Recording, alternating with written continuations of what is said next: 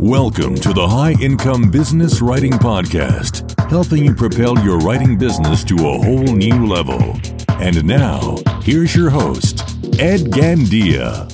Hey there, and thank you for joining me for episode 69 of the High Income Business Writing Podcast. My name is Ed Gandia, and this is the podcast for business writers and copywriters who want to take their writing businesses to the six-figure level or the part-time equivalent. As a quick reminder, you can find the detailed show notes to this episode by going to b2blauncher.com/episode 69.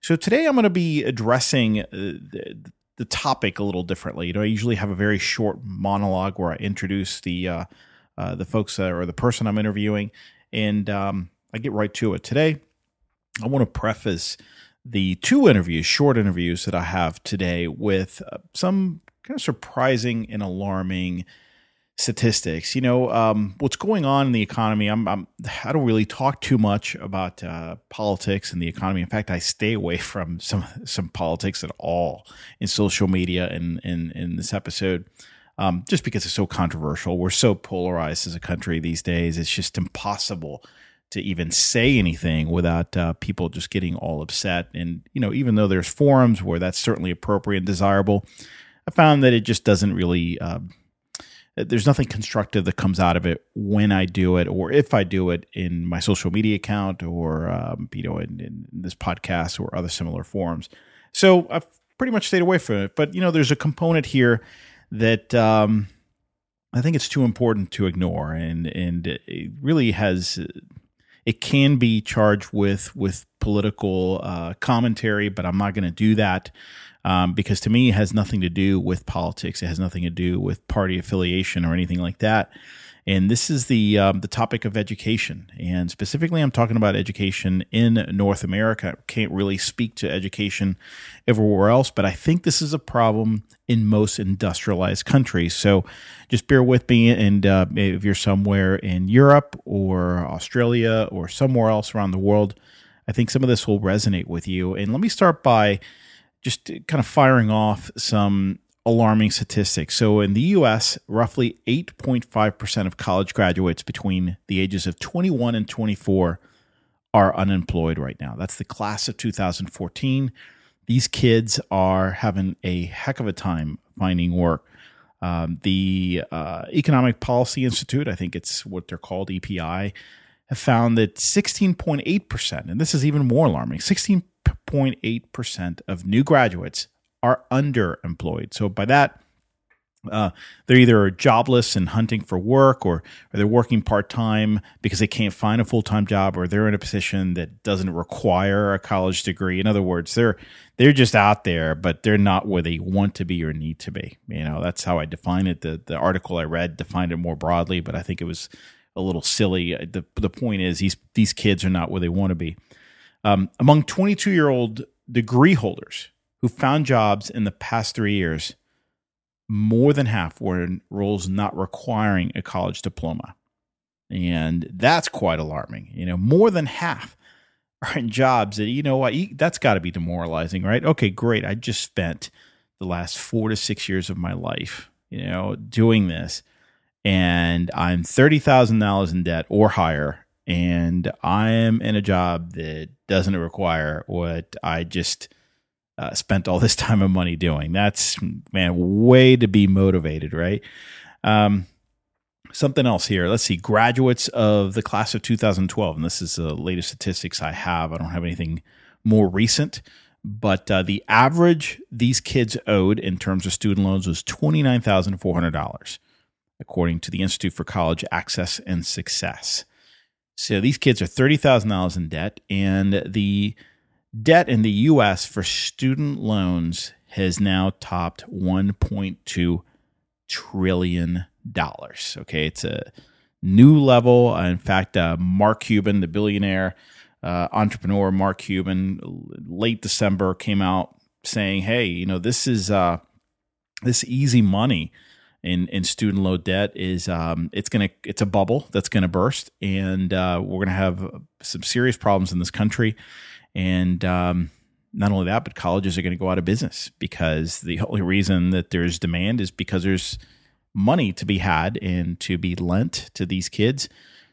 And, I would add that I'm not sure if I agree entirely with Mr. Cuban, but what I would say is this, it's unsustainable. I mean, how can you create a system where tuition is going up at many times the cost of living every year, and the kids who are coming out of school can't find the work that they need? I mean, they're finding work that doesn't require a college degree. I mean, how is that sustainable? How will you keep motivating and encouraging people to go to school when that's the best that can happen? So this is very worrisome. In fact, I'll tell you, and just bear with me because I'm going to get to our interviews today, but I believe that I need to set this up the right way, and I think this is a bigger topic than just freelancers kind of coming out of school or kids who are coming out of school who are thinking about freelancing. This is a bigger, more important topic.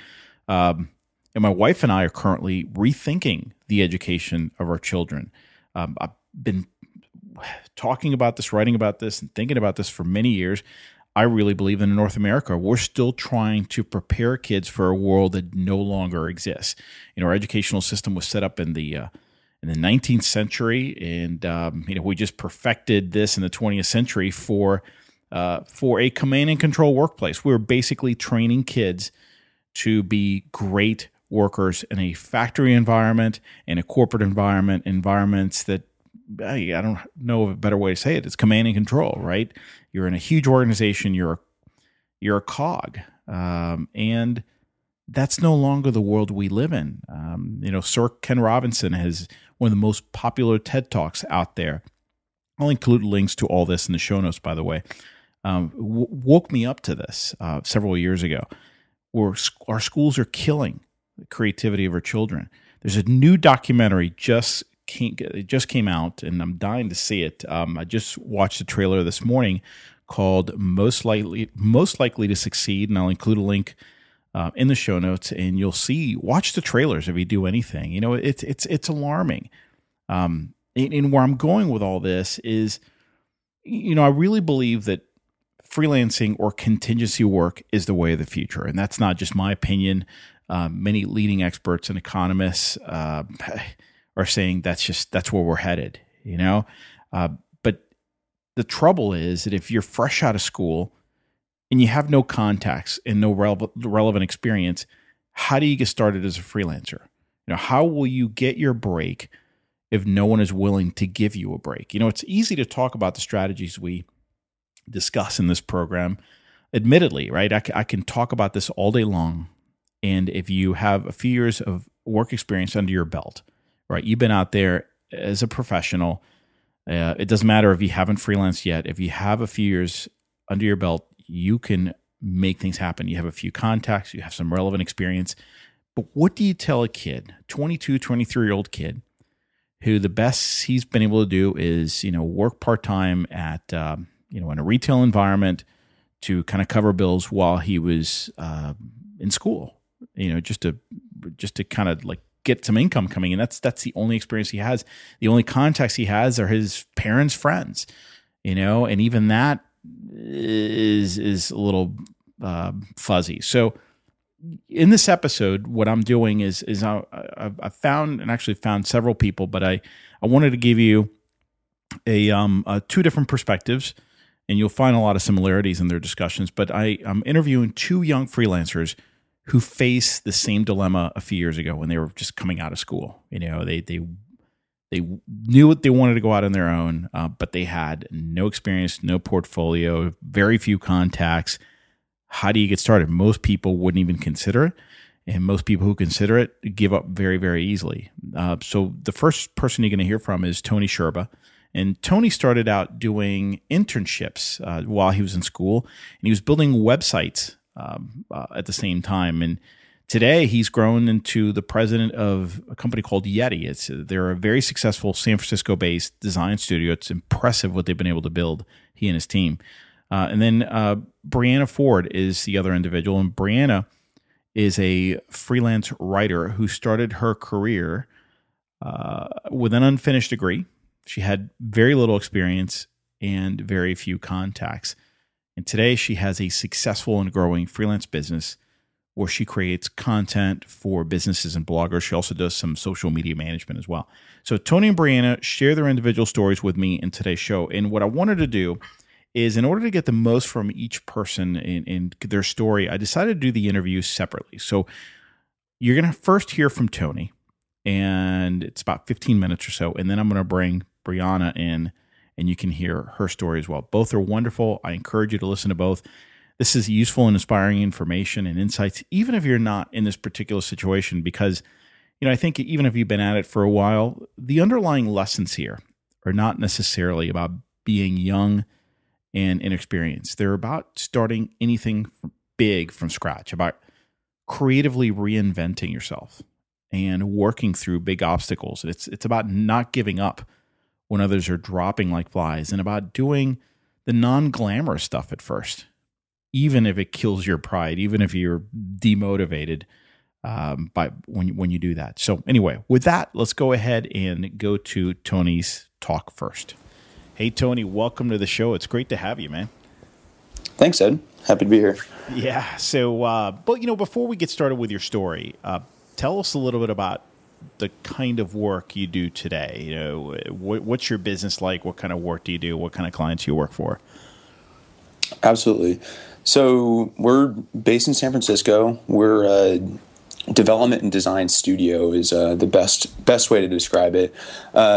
We've worked with startups, mostly now well-funded ones. Early on, not so much.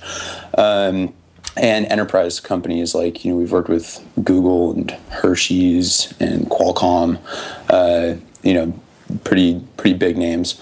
And we build, our bread and butter is building websites and applications, to work with the different products that these companies are making.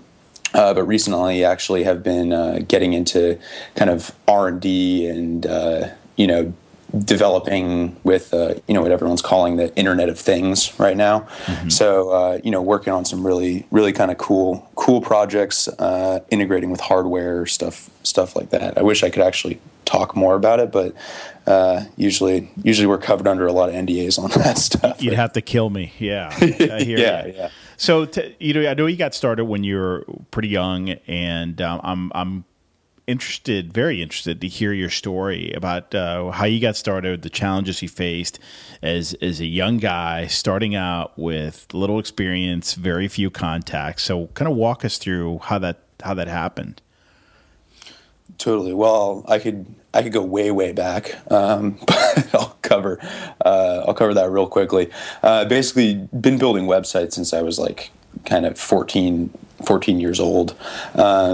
But not very quality ones. They've been getting better as time has gone on.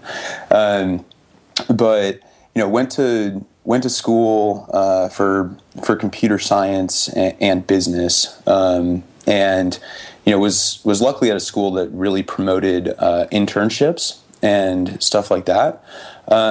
So was able to get an internship. They called them co-ops at my school, but was able to get like a couple internships and build some websites, build some connections there, and basically did a ton of free work, and then as I was graduating from school, myself and my business partner now, Rudy, we were developing applications for, on the side and doing different things like that, websites, etc. And we ended up forming a company because it made sense. We were in Boston at the time. We moved out to San Francisco. The company's called Yeti. And we've basically been kind of building it and growing it, and now we're making over $1 million a year.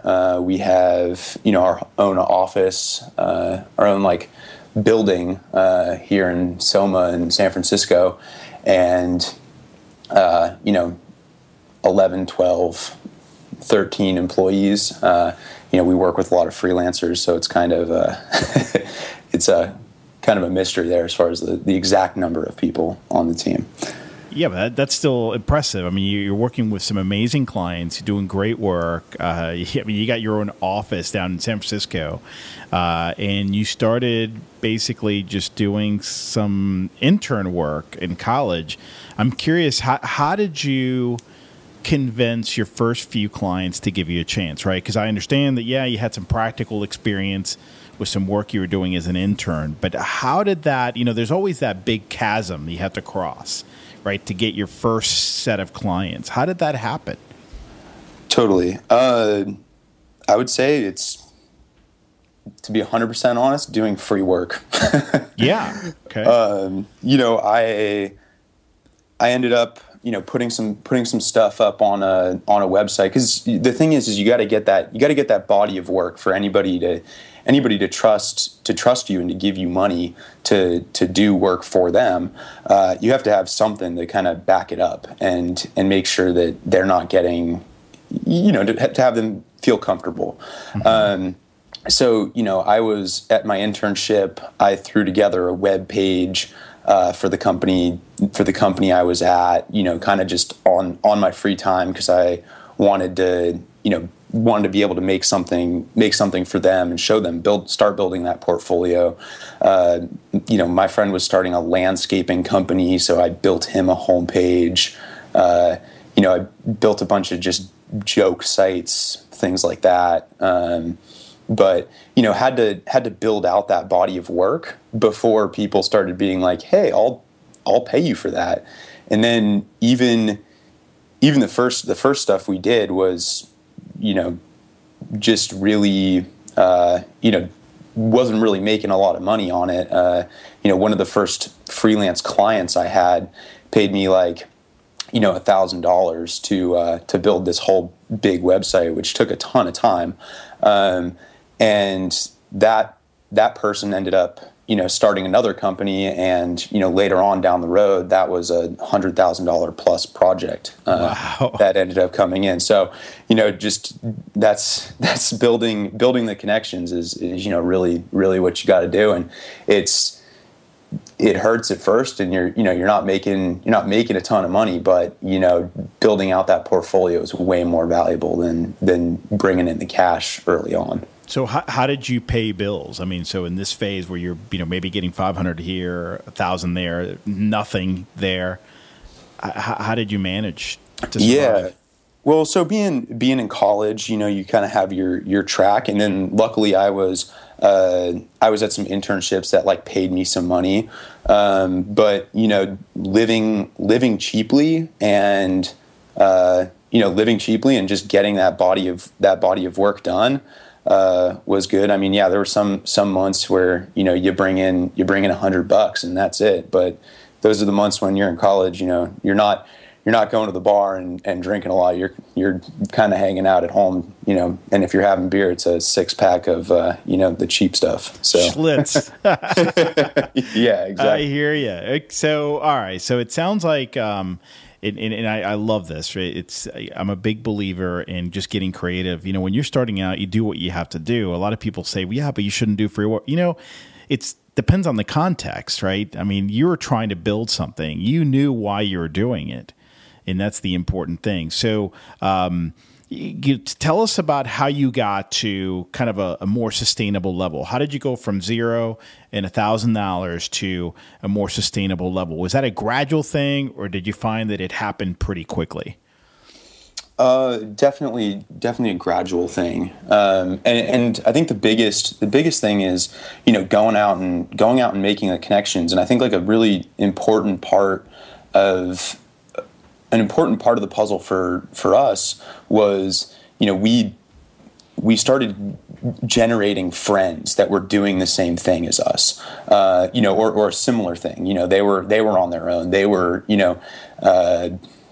for lack of a better term, they were hunting and killing for themselves as well. So you kind of create like a little tribe around, around what you're doing. And, we were mostly developers, and so, we had friends that were doing design work, and we had, other people who were, doing, different types of development work.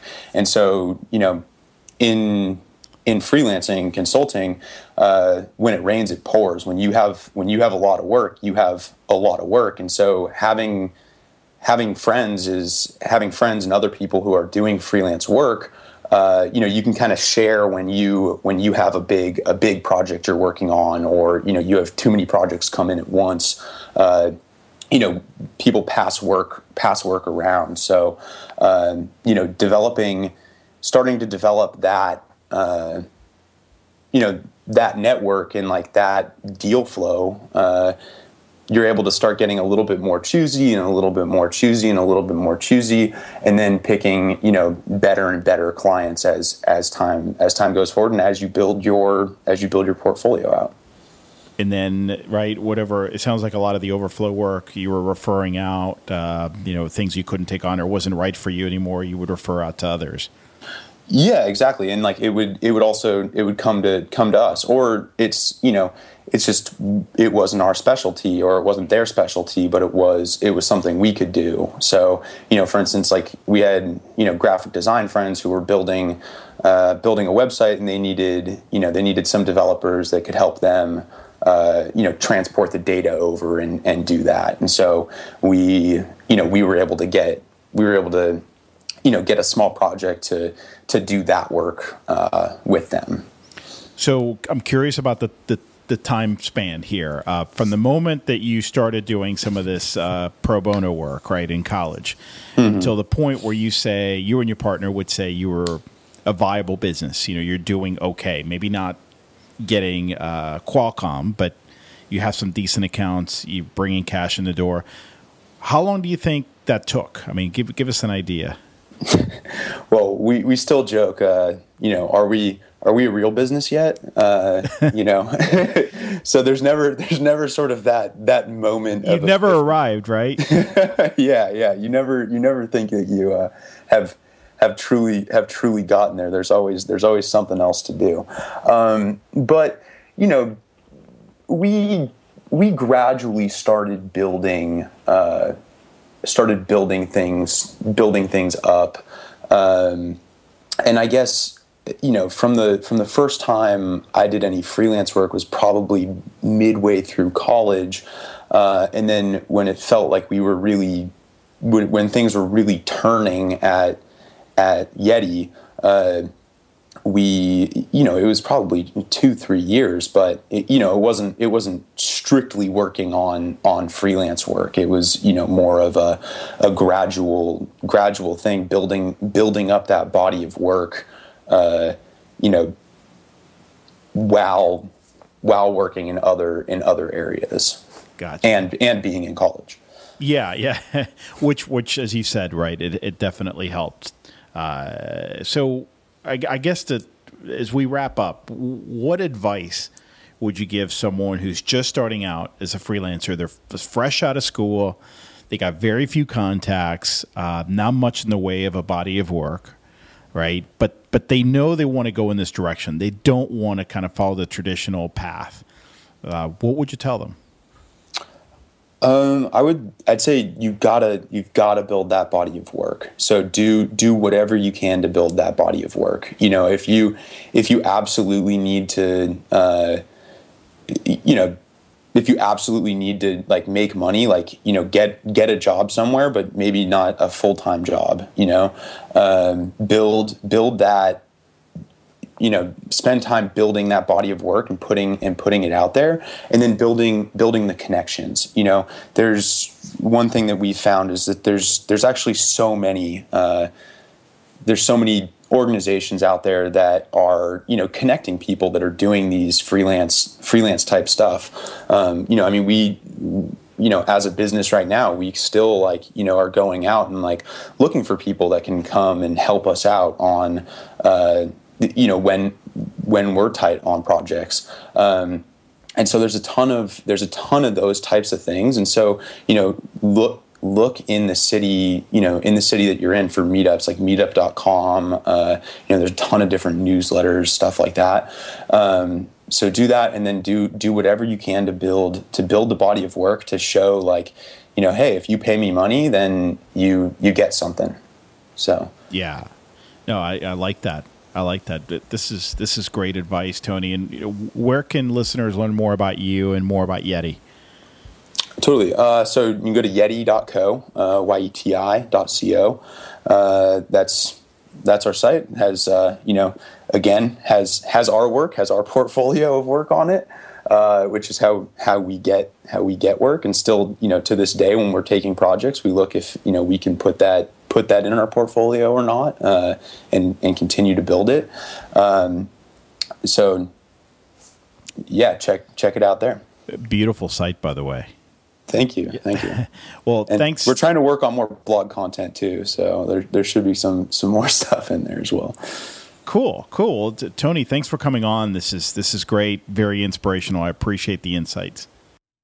Okay, so now let's go to my interview with Brianna Ford. And again, Brianna is a freelance writer. She started out kind of halfway through college, and she had very little experience, very few contacts, and she leveraged what she had. Today, she has a successful and growing freelance writing business. So you'll see some kind of a different perspective here, but notice all the similarities here. And you'll see that they both leveraged what they did have, both persisted, and both knew there was a way. I mean, they didn't give up very easily. So anyway, with that, let's go ahead and get to Brianna.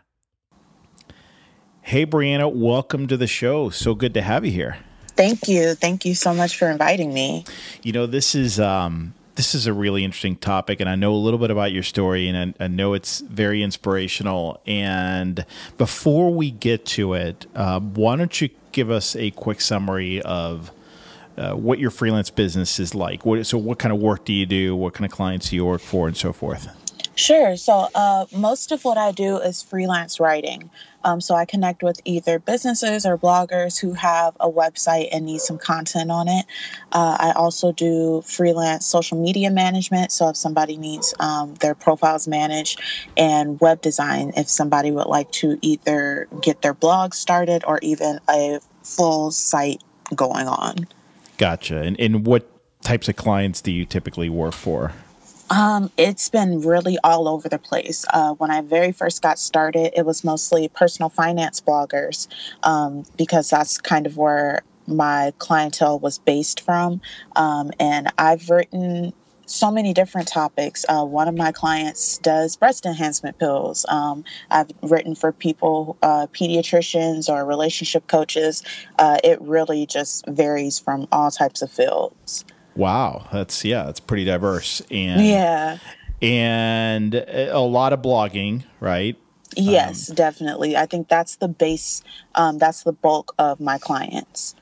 So today we're talking about how you can get started as a freelancer when you have very little in terms of contacts, experience, a track record, a portfolio. I know you faced that challenge when you were starting out. So tell us a little bit about how you got started and what specific challenges you were facing when you were trying to go out on your own. Sure. So I kind of got pushed into freelancing. It wasn't anything that I had anticipated doing. I was unexpectedly laid off from a job where I started as an intern, was promoted full-time, and a couple months later I was laid off. And it came at such a bad time. I had just gotten engaged. We were about to move. And so even though I was, I got a severance package, I really needed to make money fast while I was looking for a job.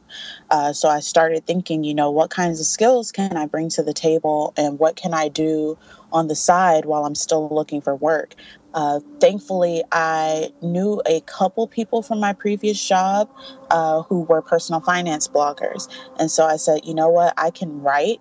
I've done writing before and maybe I can help write for their site. So it was literally just like throwing caution to the wind and saying, I can at least ask. That's a great way to get started. And that's really how everything got started.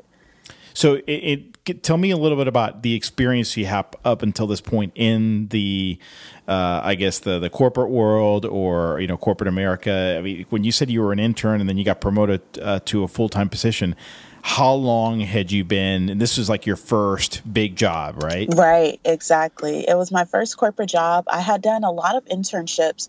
I had interned maybe the first 2 years of college, and I actually got really burnt out with school. I dropped out after my sophomore year. I knew I wanted to start working right away, and just school wasn't really interesting me that much, and there was so much else going on in my personal life, and I just wanted to get started working. So a lot of my unpaid internships turned into experience for me for social media marketing, and so I have found one that was paid with the company, and so I interned with them, I would say about 5 months before I was offered a full-time position. And the internship was full-time hours. I started, I think it was about 32 hours a week. And so it really was my first entry into the corporate world. It was a private company. And so I was 19 when I got hired and turned 20 while I was there. So I was definitely the youngest one there. Very young. And so total time, 5 months as an intern, and then how long roughly would you say you were there full time as an employee? I would say about 4 months. So I started like late April of that year, got promoted to full time in September, and I was laid off the following January. Wow. So you're 20 years old. You got less than a year of experience out there. And that's a tough place to be in, especially if you're trying to start from scratch as a freelancer. I'm curious, how did you're approaching some of the few contacts you did have. How did you address your lack of practical experience in your field, and how did you convince them to give you a shot? I was just honest. Right before, maybe a week before I had gotten laid off, I started blogging. Like I said, I was newly engaged, and so I started a blog called 20 and Engaged, and kind of connected with some of the people that I was working with at work, just to kind of share, like, hey, I started a new blog. Maybe you guys would be interested. And so when I wrote the day that I got laid off, I had wrote a blog post. It was called 20 and Laid Off, and just kind of explained what was going on. When I reached out, I told them, I'm sure that you guys read what happened, and in case you didn't, here it is. And I was just honest. I said, I don't have a ton of experience, but I like to write, I like to research, and if you give me a chance, I would definitely do whatever it takes to get started. And they did. It sounds like some of them did. Yeah, so it was such a relief because, like I said, I've met these people virtually. A lot of the people that I had reached out to weren't local. So it was based off of just online interaction. And so a couple of them did give me a chance. And then that actually snowballed because I had reached out to just like a handful. When other people in the personal finance community needed freelance writers or staff writers, they would ask for recommendations, my name would come up. Okay.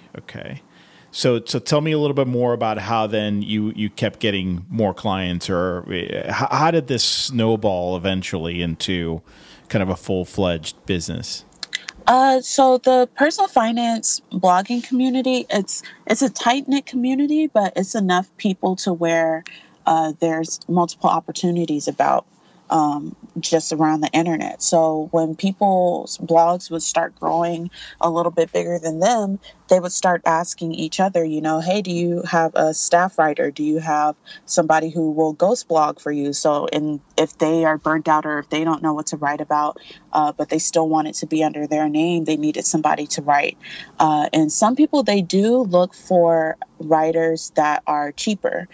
So a lot of people will look for writers from like the Philippines or from India because their price is lower, but it's a lot more editing involved because English wasn't their first language. So they were looking for somebody who was affordable, but who could also provide some good work. So word of mouth was everything for my business. If it wasn't for that, it wouldn't have grown to what it is now. And how did you end up getting clients kind of outside that personal finance sector? Was that word of mouth and referrals? Yeah. So all of my business, thankfully, has been through word of mouth, 100%. I've never had to, after getting started, I've never had to ask someone, hey, are you looking for a writer? It's always been my friend recommended me. I heard your name come up in this circle, et cetera, et cetera. So I've been very thankful for that. And how long have you been doing it to this point? Since the beginning of 2011. So this will be my 4th year going into freelancing. Yeah, so you definitely have good momentum. You know, you're past kind of that first year where a lot of the big obstacles come your way, right? Right. Especially if you're young. Exactly. Why do you feel you succeeded despite everything you had going against you? You know, little experience, you're very young, right? You needed to make something happen very, very quickly. You had just gotten engaged. What do you think were the biggest reasons for your success? What are they? One was that I desperately needed it. Even though I was looking for work and I was getting unemployment, it definitely wasn't, paying the bills and what I needed in order to keep a roof over me and my husband's head. So I needed to do it for us. So it was kind of like a fight or flight type of thing. And I just decided to fight. I was willing to do a lot of assignments that people most likely wouldn't have wanted to do, especially people who had already started blogging and they did the basic, the introductory information, and they were tired of talking about that. I was willing to talk about it because it was going to pay my bills. So just being willing to do kind of like the dirty work, basically. Mm-hmm. And how do you feel about your business today? I mean, now that you've been at it for 4 years, it's word of mouth marketing. What are your plans? How do you feel about where you are today and where you want to take it? I definitely think that I'm in a good spot to grow. I think that for a long time, I just kind of underestimated what I can do because I was so used to the same types of assignments. And so now what I want to focus on is growing, including my client base, because I now have like a system to go on where I was starting from scratch. I didn't want to take on too many clients because I didn't want to seem like I didn't know what I was doing. And so now that I kind of have some experience under my belt, I want to grow it so that I can take on bigger assignments or even charge more, which was something that I really had an issue with getting started. So for somebody who's listening, who's in that position you were in 4 or 5 years ago, right? They're young, they got no contacts, no track record, no portfolio, right, but they know they want to go in this direction for whatever reason. What would you tell them? What advice would you give them? I would tell them get started. I think the best thing for people to do, because once you're starting to look for freelance work, so many places are going to ask you for writing samples. You don't have to wait until you have somebody to give you an assignment. You can just start writing about something. I think that when somebody asked me to give them a writing sample, because I didn't have a portfolio, I just looked at, okay, well, what kind of business do they do, or what kind of work are they gonna look for? And I just went and wrote something just then to send to them. So just get started and just start building one. You don't have to wait for actual samples of work that you've done for somebody else. You can just do one specifically for them, which actually works better because you can give them an idea of what to expect from you. That's great advice, Brianna. And, for people who want to check you out, want to learn more about you, your writing services, where can I send them? Yeah, definitely. You can send them to my website, which is briannaford.com. And I write there just kind of personal information, but also like what I go through as far as being a freelancer. Awesome. Well, listen, thanks for coming on the show. What a great story. No, thank you, Ed. I appreciate it. I appreciate you bringing me on. Well, folks, I hope you enjoyed those interviews and this discussion. And you know what? I'd love to hear from you in the comments area of this episode. And I guess I would have one question for you. If you've been at this for a while, if you've been freelancing for a while, knowing what you now know, what would you have done differently when you got out of school? And let's say that you came out of school and you went into a traditional job, If you were forced to go freelance, knowing what you now know, what would you have done? What would you have tried? And how much would you have tried? Love to hear from you in the comment section.